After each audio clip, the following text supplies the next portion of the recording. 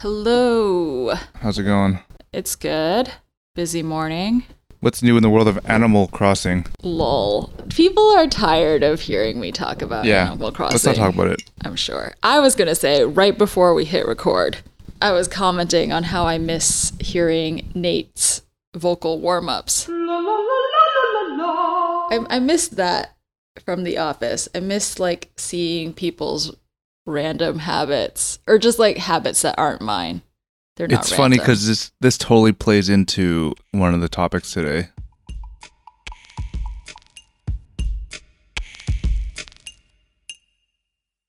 This is Making It Up, a podcast where we tell you what's happening in creative culture and why it matters. I'm Charisse Poon, and my co-host is Eugene Kan.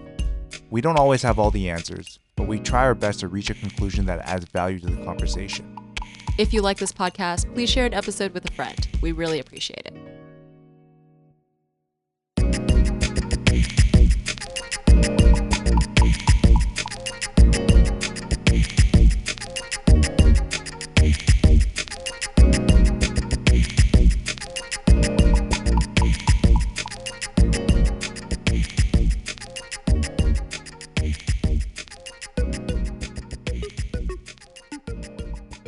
I gotta come clean.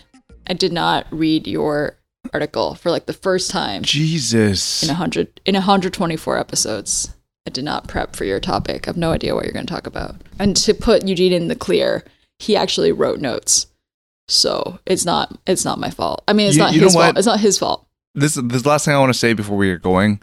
I feel like it's a bit of a disservice. How do I put it? It's not that I don't take making it up seriously, but I think that I was getting too loose with kind of thinking of things on the fly. The lack of preparation was something that I prided myself on because it just allowed for more fluid discussion. But then I realized that if I don't prepare to maybe this certain bar level, then there's potential talking points that you might miss versus just letting a free-for-all super fluid conversation take place.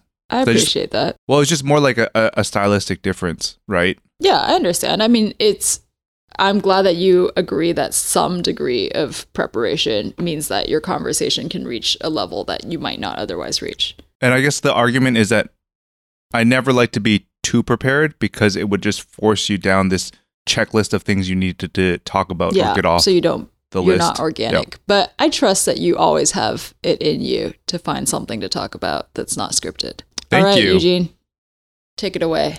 You go first. Oh, okay. So I actually thought about talking about this subject a couple weeks ago because this has been in, I guess, our world of news. I feel like the regular person might not have come across this.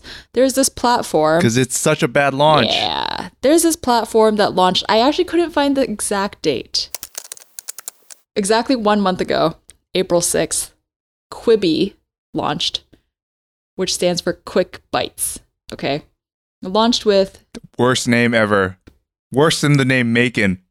Why is it the worst name ever, though? It just sounds weird, right? You know what makes it bad is that you don't know how to pronounce it.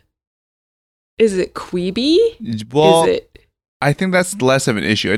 Any names that use QU are challenging. Yeah. Okay, so Quibi ostensibly stands for Quick Bites. Launched a month ago. $2 billion in funding. Leadership includes former Disney DreamWorks executive Jeffrey Katzenberg and former eBay HP CEO Meg Whitman. So it's really the amount of money and these famous people combined made this an attractive bit of news for entertainment and media journalists, but maybe not so much for regular people who would actually watch the stuff on Quibi.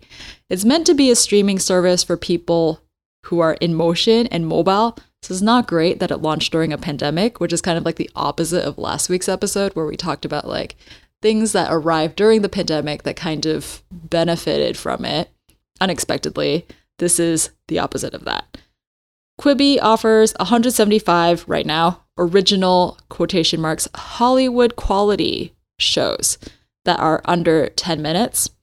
And they have this tech gimmick of what they call turnstile mode. I'm going to use so many air quotes in this episode. Turnstile mode means that you see something different if you're in portrait or landscape. on your phone. So You downloaded yes, it, right? That's where we're going. So yesterday, Eugene and I were talking about what subject to pick. I wanted to talk about Quibi. What I find interesting, sorry to cut you off, is why were you so interested in this topic but didn't go through the steps of downloading it? I think my interest in the topic is the same as like the entertainment media journalist, because, you know, you and I keep track of platforms that start and then fail, start and then eventually fail, start and then lay off 50% of their staff. Kind of the ending is always the same. But Quibi was sort of just like primed for a spectacular disaster.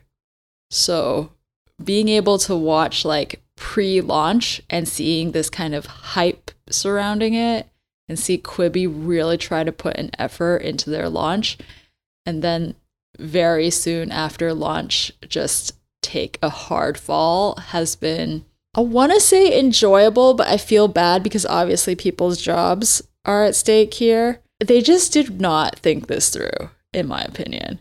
So I want to tell you that I watched some of these shows. I would say they didn't think it through so much as they have a false sense of where the media landscape is right now. Oh, you know, I'm going to borrow something my sister said describing another company.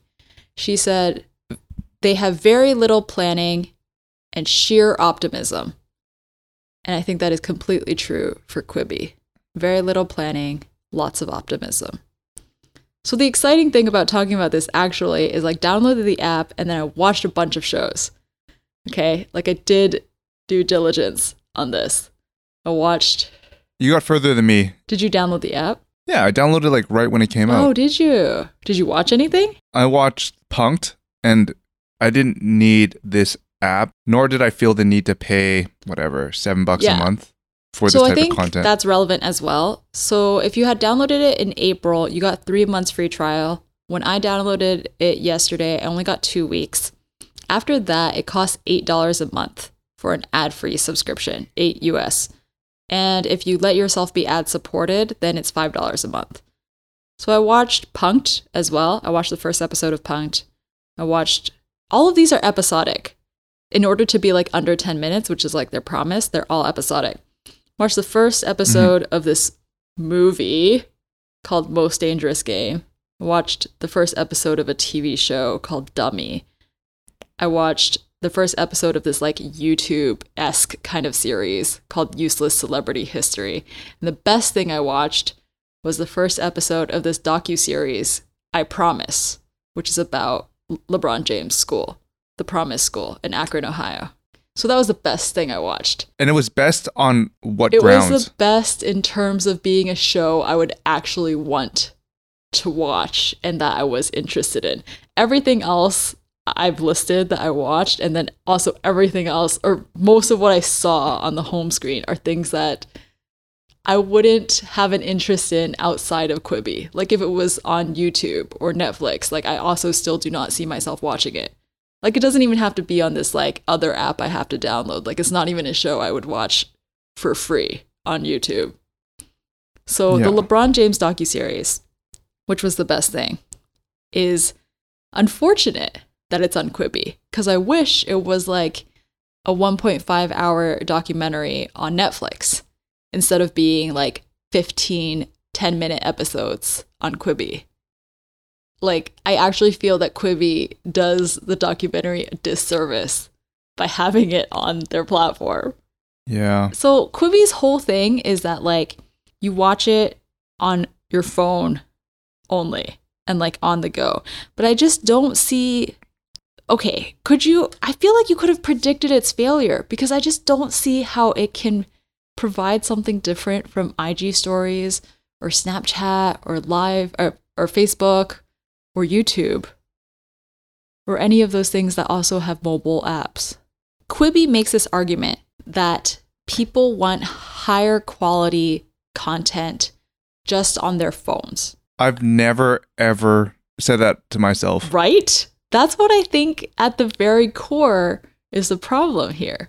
There is not a lack of good things to look at on your phone. The draw of having both a portrait and a landscape mode. So Charisse touched upon it briefly, but basically what they do is there's a different framing depending on whether it's portrait or landscape. It's not like they take, you know, when they go from one to the other. It's not like it was shot natively in portrait and then, you know, they rearranged it for If landscape. anything, it looks more like it was shot in landscape and then cropped to portrait. Exactly. Which also goes against their whole ethos of like being mobile first. There's no sort of value in terms of how it's shot and presented. Also, I feel like right? It's just more like, it's like a weird add-on feature they try to peddle. there's this article that some of what I've been saying is based off of. The article is titled, Quibi is what happens when Hollywood overvalues content and undervalues community. And it's written by Mike Masnick and published on Tech Dirt. And something he says that I agree with is thematically, people at Quibi misunderstood how regular users use their phone, like across a spectrum of ways that people use their phone, like a misunderstanding of how people switch between portrait and landscape on their phone, a misunderstanding of what people want to do in the downtime while they're waiting in line to check out their groceries, a misunderstanding of how much people are willing to pay for like a mobile only app. You get the idea. Just like at each of these points, it's like they operated in a silo of, wouldn't it be cool if but did not actually consult regular people who use their phones. So all of this is entertaining to me in terms of like seeing a media platform build expectations and then not meet those expectations. And then we're looking at like $500 million loss for this company right now. But I thought what would actually be interesting to you / this conversation is Quibi's decision to try and control their branding and all of the conversation about their shows. So something really interesting in the article that Mike Masnick wrote is that there was a fan podcast for Quibi. Do you remember reading this? Yep. Rob Desendorf and Danielle Gibson started a show previously called Quibiverse. And I haven't listened to any episodes, but by the description, it sounds like a fan podcast. Like they're really into Quibi and Quibi content. So they produced a podcast to like talk about the shows. And then they received a cease and desist letter from Quibi. Yeah. That, according to Desendorf, said, you can't use the name Quibi. You can't tell anyone that you're about Quibi. You can talk about Quibi, but no one can know through your title, and you can't have any artwork that resembles our stuff. So this is just like... I think that's one part, but the one that is even more of a representation of what they're thinking or how they're thinking is the inability to screenshot. Yeah. So I think you actually should have led with that one versus the cease and desist on the podcast. Sure. I was going to get to it eventually. I don't know which one I should have led with necessarily. But yeah, they can't screenshot. You can't screenshot. You can't record content. I can tell you about these shows I saw, but I can't actually send you anything that would help you understand. If you take a screenshot, it's a black screen. Yeah. Which, to be fair, like Netflix on some browsers, you also can't take a screenshot. But Netflix is a little bit different as well, because Netflix is mostly like TV and laptop devices. But Quibi, if they're going to like, this goes back to the idea of being like mobile first. If they're really just phones only, screenshotting and sharing those screenshots is like such an essential part of your mobile phone experience. I think about the experience that comes with, it's obviously not the same, but when people share a song that comes with a piece of album art on Instagram. Yeah. Like that itself creates more interest than me never knowing. Yeah, no, it's pretty wild. I mean, it is really indicative of what I said at the top of this section about Quibi just wanting to be in control of any conversation that is about the app and about their shows. Like not even, I feel like we talked about this, but I forget in connection to what, but not allowing for any type of memes to arise organically. One of the main vehicles of communication and virality. Yeah, I really liked this long quote from another article in Vulture, if you'll bear with me while I read it. It was written by Catherine Van Arendonk in this article called Let Me Screenshot Your Quibi Show, Cowards. Their small excerpts are essentially forms of quotation. They act as shareable pieces of larger works, sometimes with the goal of illuminating the work they come from, but often getting cut away from their original context, sent out into the world to stand on their own and gather their own meanings. GIFs are the most common out-of-context excerpts of longer video works, so expressive and self-sufficient that they can communicate an idea without carrying along any of their original framework. Screenshots can function the same way, often speaking more toward the context in which they're being deployed than referencing the original work. They become their own form of language, but as they circulate and accrete new meanings, they also make the images, reactions, stories, and personalities from the original work more familiar, more of a bedrock part of cultural discourse. So I really liked this. Even separate from Quibi, honestly, I liked this explanation of the way we use screenshots and GIFs as language. I think that's like a thesis in itself about internet usage. And Quibi's desire to stamp that out basically means that nobody will talk about Quibi, positive or negative. They've just eliminated conversation. Yeah, I think this is the one thing that people fail to understand is that in a pre-launch phase, you have a general belief on where your brand should go, right? But the reality is that the minute you press play, you have to let the market determine how they want to interact and use your product. And I think having too much control over it, it's always a balance, right? Like, because you want to build a brand, you want to make sure people play by your rules so that you can move forward in a general direction. But at the same time, some of these feel like missteps that will need to be solved. Otherwise, there's a chance that like it'll just never gain any meaningful velocity. And they've already sputtered out of the gates, right? So that's generally where you spend a lot of money in the beginning phases is like, hey, get this out the door, right? And now what are they going to do? It's like, well, some of your fundamental product flaws actually are really big issues. And they kind of need to rethink, well, we probably have to pivot somewhere here. And for me personally, it's going to be challenging because two things are going against them. Three things.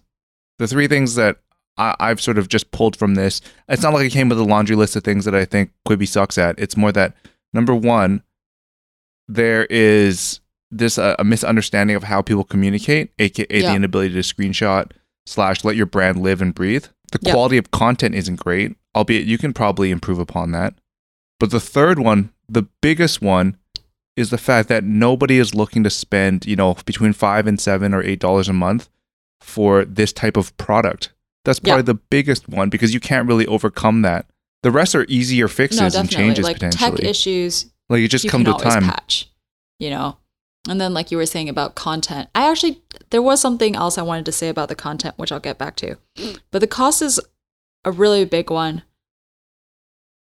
I think they could just go the ad route, but they're trying to fight with, rather than trying to fight with like Netflix and Hulu and those streaming services, I think their real competitors are free streaming services like IG Stories and YouTube, which I already said. Can we add one thing that we forgot to mention is you also can't watch this from the comfort of your own home and have it casted to your TV. No, you can't. It's literally your phone only. There is no desktop app. There is no TV app. You can only, so they just have to like fully embrace it, which supports like my argument. Like their competitor is not Hulu, Netflix. Their competitor is the things you're watching on your phone, which for many people is probably, like I said, a million times already, like social media platform streaming. Yeah, because the whole argument was you have, 10 minutes, you're waiting for a train or a bus, waiting in line for food, whatever. Yeah. And this is where you insert Quibi into your life. I want to get back to the content. I kind of, threw it under the bus earlier. I said the content is not good. I would not go back to it. But actually, it's almost so bad that if they just let conversation happen around it, if they let it become memes and GIFs and screenshots, it could still be popular. Like popular things don't necessarily have to be artsy and thoughtful and serious. Like popular things can originate from being simple and derivative and basic. And I think that's fine. Yeah, if I can ask you a question, do you think that their content strategy is in some ways a takedown of the content strategy of an existing streaming platform like a Netflix, like a Disney Plus? Albeit I'm which I think is an issue because then there's no real reason for you to go there.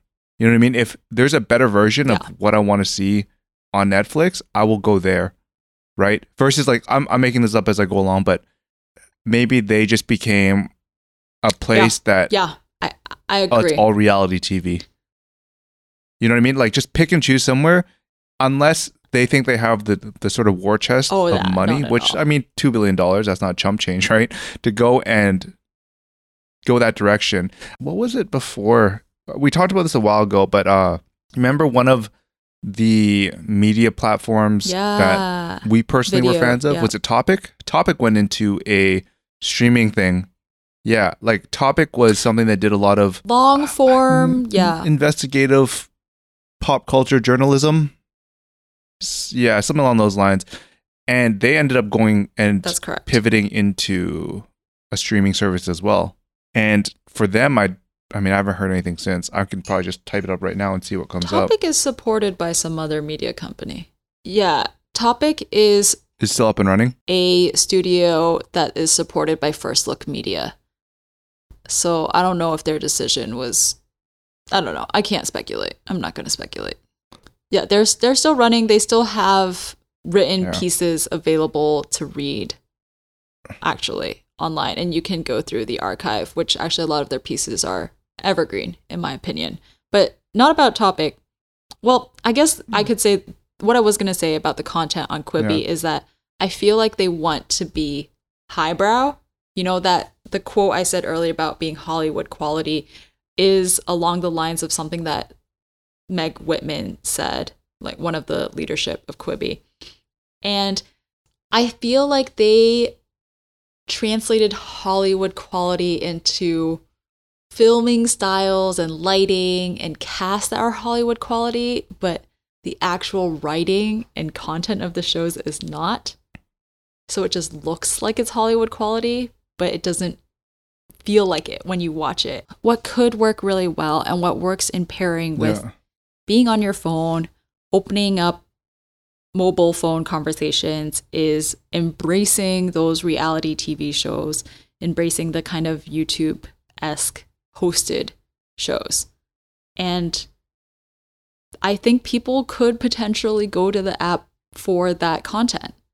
So basically you're saying that the type of content they're looking for is just like misaligned. Yeah. Like I said, it goes back to my argument that they're trying to be in the same lane as a Netflix. I think they actually do have the content that I've described, but they've mostly been advertising their movies and TV shows like Netflix, but then they advertise their movies and TV shows as being even shorter episodes that are appropriate for your like mobile lifestyle. But I guess my own take, also based off of this conversation, is that's like the incorrect direction. But I think that both of us are saying like the only way their strategy can work is if they stop trying to control the conversation around the platform and their shows. I do wonder if there's a better content angle than what they're doing right now. Like, I mean, it's probably too late to change and pivot, but like, what I'm saying, if they just stuck to like sports, let's say, you know what I mean? I'm just, not they would, but like, hey, let's start with sports and then we'll like branch out, because at least you have a very clear point of differentiation. I'm just referencing things that exist. Like, I think The Athletic is a good example of a sports-based media company that just talks about sports, right? And to be honest, if you look at the cost, obviously for them, they need a lot of scale, right? A massive amount of scale for this to be successful, because for $7 or $8, I keep saying that $7 or $8, but $7 a month or whatever. Yeah, for $8 a month, there are single or small media company teams that are charging $8 a month, right? And they're probably far more financially, not in terms of absolute sales, but like they're able to run sustainably, right? So I think that what I'm trying to get to is like, if you have $8 to spend, do you spend it on Quibi, or do you support an independent media outlet? That's what I'm trying to get at, because like that's always the argument, is that I have, $20 to spend on subscriptions. Do I spend it on this person's Patreon? Yeah. Quibi, Netflix, Spotify? Like, there's only so much you can spend on. No, I entirely agree. I don't see why anyone would pay for Quibi. I really don't, unless you just have a lot of money. or if you are an entertainment journalist. About content, one more interesting detail is that Quibi has said it plans to roll out about 7,000 pieces of content in their first year. If they make it a year, who knows? That's still 11 months to go. So they already have a lot of content in the back burner, which on one hand, as a business makes sense because you need to keep rolling out content after you launch, but might not give them a lot of room to switch directions. But you know what you said about sports makes me think again about the only thing I mean, that was more like speculating. That I might watch the rest of while I have this 2-week trial, which is that I Promise documentary about the LeBron James school. And the reason why I want to watch it is because, well, I already know about LeBron James and it's only available on Quibi. Not to say like I definitely think they should go into sports, but it's like going along that strategy of like leveraging subjects that people are already into, know about, want to know more about, and then making it exclusive. Which is interesting. Doesn't LeBron have his own media platform? Oh. Yeah, he does. Undefeated? Yeah. Well, maybe Quibi paid lots of money. My final thoughts on this is that I do think Quibi is interesting to think about as a thought experiment. For anyone interested, if you think about, is there any remaining pocket for mobile streaming content that hasn't been already filled? And what would you fill it with? If there is, could you carve out some kind of niche within everyone's already extremely ingrained mobile phone usage? So I think that's an interesting way to think about this problem. I don't think that you should really separate the device from the content, if that makes sense. Like, I think the content should always come first, like the direction of the content, the editorial direction, etc., and the distribution of it, whether it's mobile, desktop, etc. Like that is like a part of it, but it comes downstream. Yeah. Like, I think they reverse the order a little bit, or they put too much emphasis on. I think I just posed that platform. question because that's obviously how they went around thinking about it. I posed that question because that is what they started with, like a year ago or however long ago they started building this company, is like, what is missing from people's mobile habits? But you're totally right. And that's actually something that I've said before about mobile strategy, that it's really a content strategy and not a device strategy. In my eyes, you always think about the intangible things first, because that is sort of the most important thing to get right. The intangible being like the direction, the strategy, art direction, creative direction, etc. I mean, that content strategy question is even harder if I was an entrepreneur with $2 billion or trying to raise $2 billion. It's like, how can I make something that has a fighting chance against all of the streaming services out there, both free and paid? I probably wouldn't have gone after Netflix. That's a first initial thought. I would probably choose something a little bit more niche. Your subject also involves technology to some degree. Technology in the time of pandemic. I'm making this up. You have to help me out here. I did not read your subject, so you have to help me with this segue. Yes, correct. It does. So let's move on.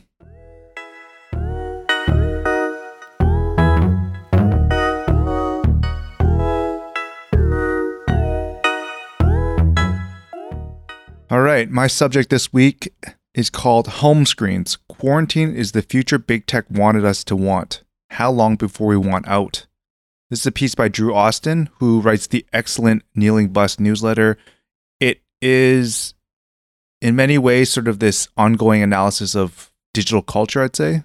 And, it touches upon sort of the role technology plays in all facets of our life. In this particular piece, what he's discussing is how technology is rapidly playing a big part in this pandemic, but also what are the potential outcomes post-pandemic because of technology? And will we be able to recognize that, hey, what they're setting us up for is not what we want, or at least that's the theory anyways. One of the early passages in the opening paragraphs is something that I really wanted to highlight. At home, movies can make us nostalgic for the mundane, now forbidden rituals they depict. Shaking hands, packing into elevators, dining at crowded restaurants. Population density is suddenly a visibly relevant metric to everyone, not just city planners. So this immediately sort of sets the tone for like all the things we used to do when it wasn't quote unquote forbidden. The way that he positions it is that technology companies now want us to think that the real world is in many ways not as exciting as we think it should be, right? So the way that Drew describes it is that he positions tech companies in a way that they're trying to enrich our lives because the real world is not as exciting as it may seem. And thanks for bearing with me with all these quotes I'm going to give you, because it's just a lot easier for me to communicate some of these more complex ideas, because I think Drew does a great job of explaining it. But he says, the physical world appears as a cumbersome, geographically constrained interface that the internet could streamline, making activities like talking, shopping, banking, and sharing photos with friends more convenient, and for tech companies themselves, more profitable as space ceases to limit scale. So then he goes on to state that the internet has been, in many ways, our savior in this pandemic, or at least they want us to think they are. So, for example, us, we've been generally unaffected. Those with digital jobs don't really have any issues continuing on with work. And obviously, we're more than adequately entertained with Quibi, all these internet-based I'm just joking, platforms, Netflix, Spotify, etc. That's still in great abundance. And there's another part within this piece where he references Ian Bogost, who also mentioned that perhaps we actually began this act of self-quarantining earlier on, because all these new apps and platforms that have risen up over the last few years have generally pushed us indoors. Like, there's no reason why we need to leave the confines of our home, whether it's education, like streaming education, e-commerce, food delivery, messaging and social media, and entertainment. And this is the one he left out, but I think is really important, is gaming. Like, I think a lot of people... So basically, you're saying that tech companies have convinced us without us really noticing that we prefer to be indoors. Correct. Or at least they've created services that have pushed us indoors. And also marketed those services as being better than the real world equivalent. I don't know if it was so direct as saying like, hey, this is better than going to the movie theater. But I think, yeah, I mean, what does big tech do? But I think as we run down this it's almost like a list of things that they've done. I think as I was thinking about this more and more, I think one of the biggest difference lies in when we have choice, right? When we have choice and whether we don't have choice. If we're forced to do something, as in social distance or quarantine, then I think it immediately psychologically makes us take for granted the stuff that we're missing out on. So, us forced to stay inside means, oh man, I miss going out and meeting my friends for a drink or grabbing dinner or going to the park or playing a sport. The fact that we don't have access to that right now. Yeah, you realize how much you miss things. It puts a greater emphasis on the physical world. So we don't actually know. I mean, this is more of a circumstantial thing. Like, you don't actually know if you miss it or because you don't have access to it, in my opinion. So technology at a time when we had choice is seemingly what we wanted. And now, in a situation where we have no choice, we are not so enamored by the technology we have in front of us. Exactly. So that's maybe my slight pushback. So this next passage is something I've been loosely thinking about when it comes to the creation of digital things and how we present and message through digital mediums. Because there's, generally speaking, a restriction that comes with all digital things, right? They have to... We kind of talked about this when we talked about indie mags. Yes, correct. And here's this quote. Although the screens, browser tabs, and app interfaces that currently link us to broader reality can fulfill some needs, they also impose their own particular restrictions. In a recent essay about the need for spatial logic in digital tools, John Palmer writes, messaging apps are stacks of bubbles. Video calls are faces inside static rectangles. There are only so many degrees of freedom for users inside of these apps, which makes them simple to use. But this simplicity also strips away so much of the freedom we have during in-person interactions. You can type any message, but typing a message is all you can do. Physical space, by contrast, is not optimized for any specific type of interaction, providing leeway for the nonverbal functions that human presence fulfills. So I think that's like so well written because, like, let's say we hang out tonight, right? There's so many ways that I can communicate to you that I know it's bring wild. a sort of richness and complexity that it's so hard And that's the thing you take for granted, like, oh, this is convenient, right? I think that's the one thing that I think humans have over-indexed on convenience. And by virtue of that, they fail to realize what they've lost due to convenience. It's crazy how much more I've thought about human interaction when you're in a physical space.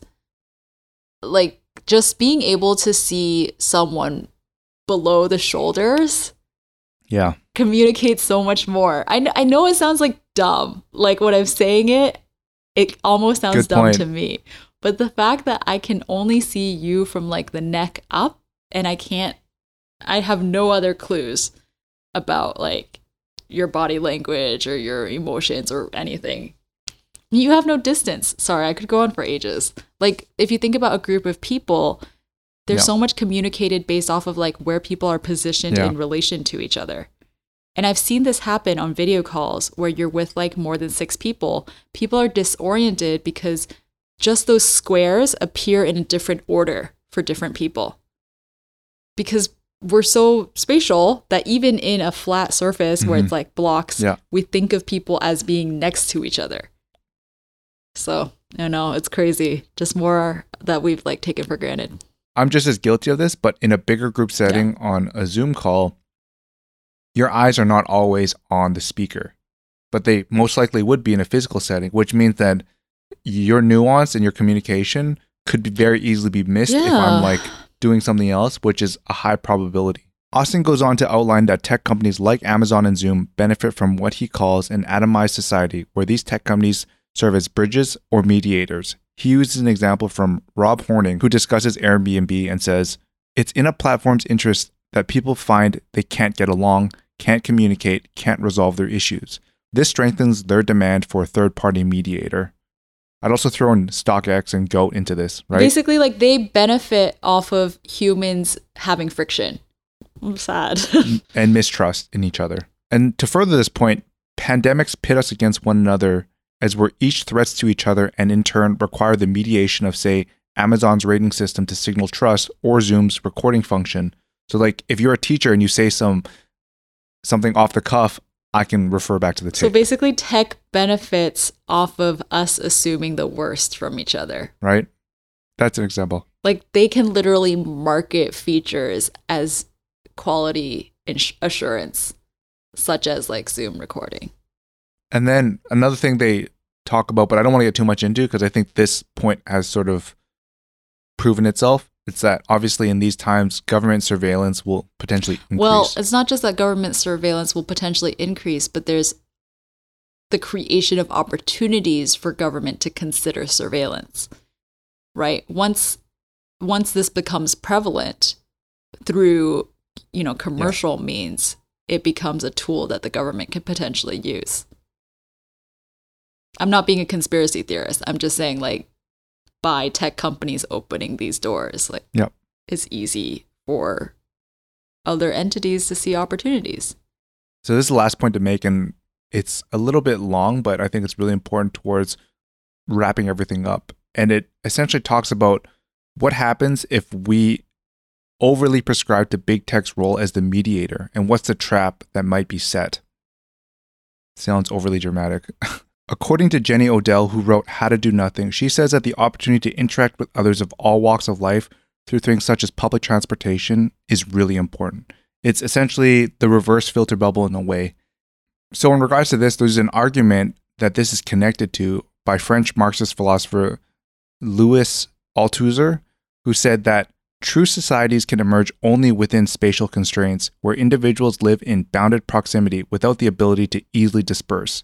In such settings, individuals have no choice but to encounter one another repeatedly and establish durable connections based upon a firmer foundation than the exchange value those relationships promise. This represents quite a different logic than that of an app that enables hiring random and often unseen strangers to perform tasks for us at a social distance. Just to clarify, the last line about the app does not come from Althusser. I don't know about that because this is basically copy and paste. You're just as because he passed away in 1990, right? His existence is like pre-apps. I'm gonna guess that came from Austin, but I get it. So Althusser, this French Marxist philosopher, says that true societies only arise from being in physical relation to each other and repeatedly. So seeing someone in real life constantly establishes the base of like a good society. And then Austin, the author of this article, is saying that that's like a completely different logic from what we currently function under, where we use Upwork and other hiring platforms to hire people across the globe. Got it. Sorry, that was just a summary.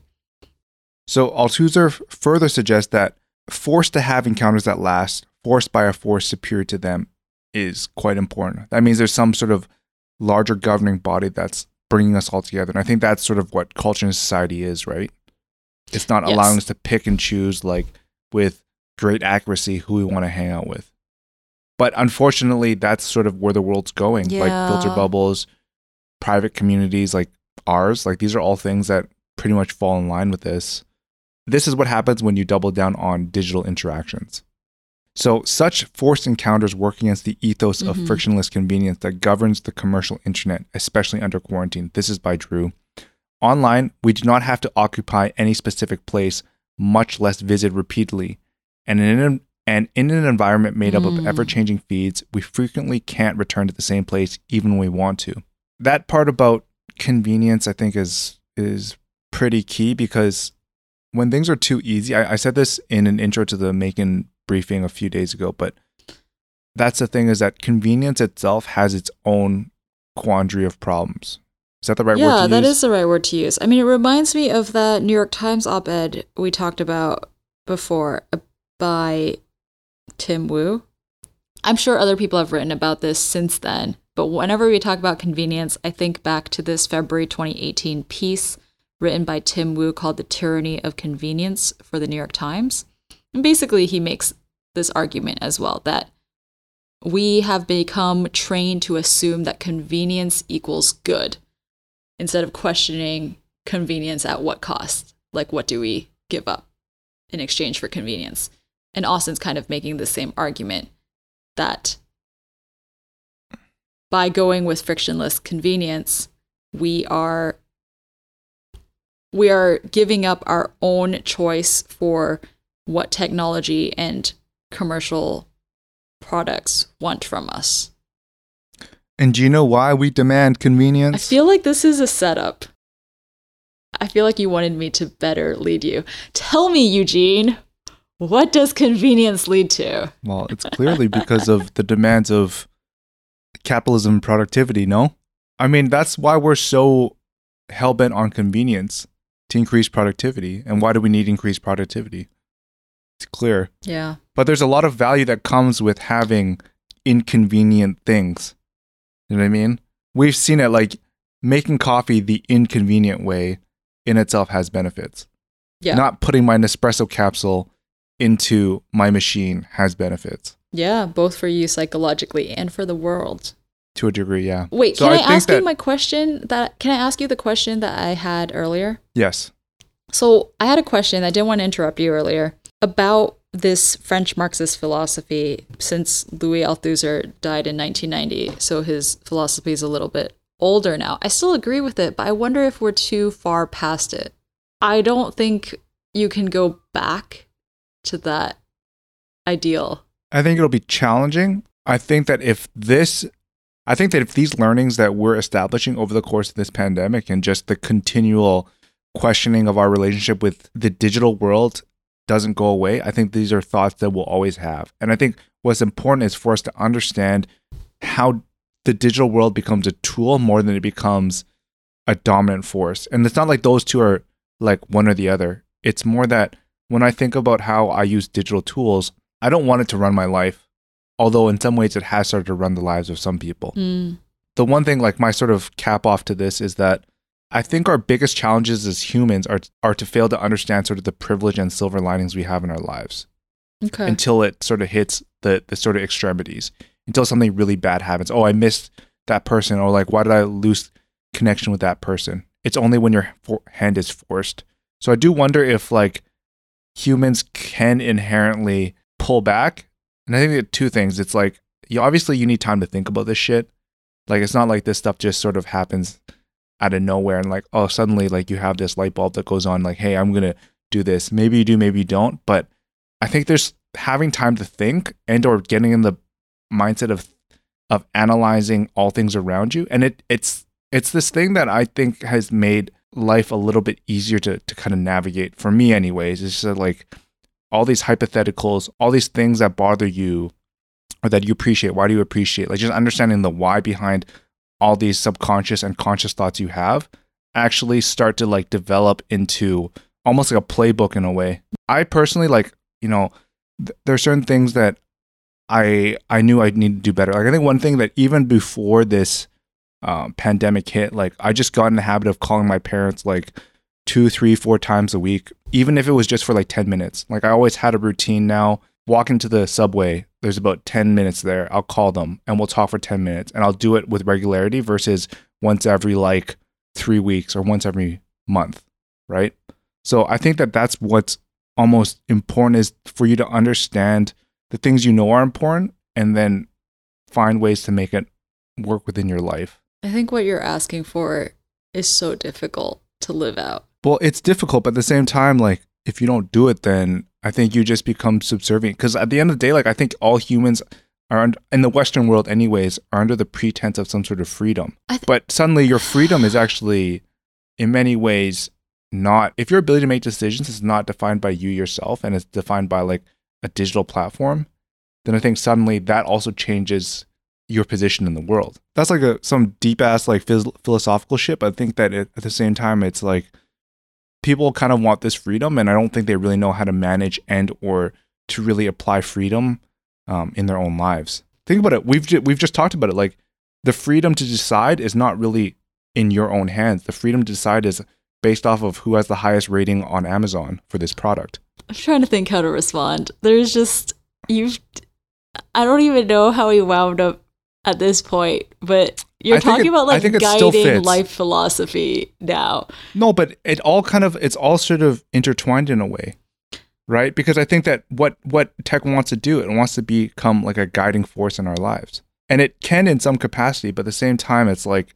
you have to be cognizant of the fact that it will fall short in some places, even though it doesn't want you to think it falls short. I'm not necessarily saying I disagree with specific points you make, but I think I'm hesitant to respond in detail because when we talk about the word freedom, I feel like that is a very broad word, and freedom can refer to a whole very large host of things in which we have different ranges of freedom, and also your freedom and mine might be right. Different. So I'm just hesitant right now to like respond to that in particular. But something I did feel like I could respond to is more concretely this idea of appreciating what you have before you don't have it. Right? That's what you said about our biggest challenge as humans, like failing to understand our privilege or the good things we have in our life. I think it's something you have to practice, and you don't immediately, I'm just like speaking for myself, I don't think I immediately realize what it is that is most valuable to me while I have all of the things that I have. It's not necessarily like the first few things that come to mind. I feel like family is kind of an obvious one. Even then, I think when family first leaps to mind, it feels like a societal obligation that family is important. Mm-hmm. And so it's not just about appreciating things that universally people tell you to appreciate, like having food and shelter and family, but also figuring out what am I taking for granted that I have. And I don't even know how you go about doing that. I know some people do. Maybe the reason why it's difficult for me to respond to this is I'm not doing enough of it in my own life. Like not doing enough of like appreciating the things that I have that I might be taking for granted. But it's not, like I said, it's not easy, but at least be cognizant of it. That's the thing I think that's the toughest shit, is just like trying to figure out the stuff that is actually meaningful to you and how to actually action it. Like I think for me personally, if Nicole was to listen to this podcast, she'd be like, yo man, you spend so much time on your phone. And I actually don't disagree, and I wonder why.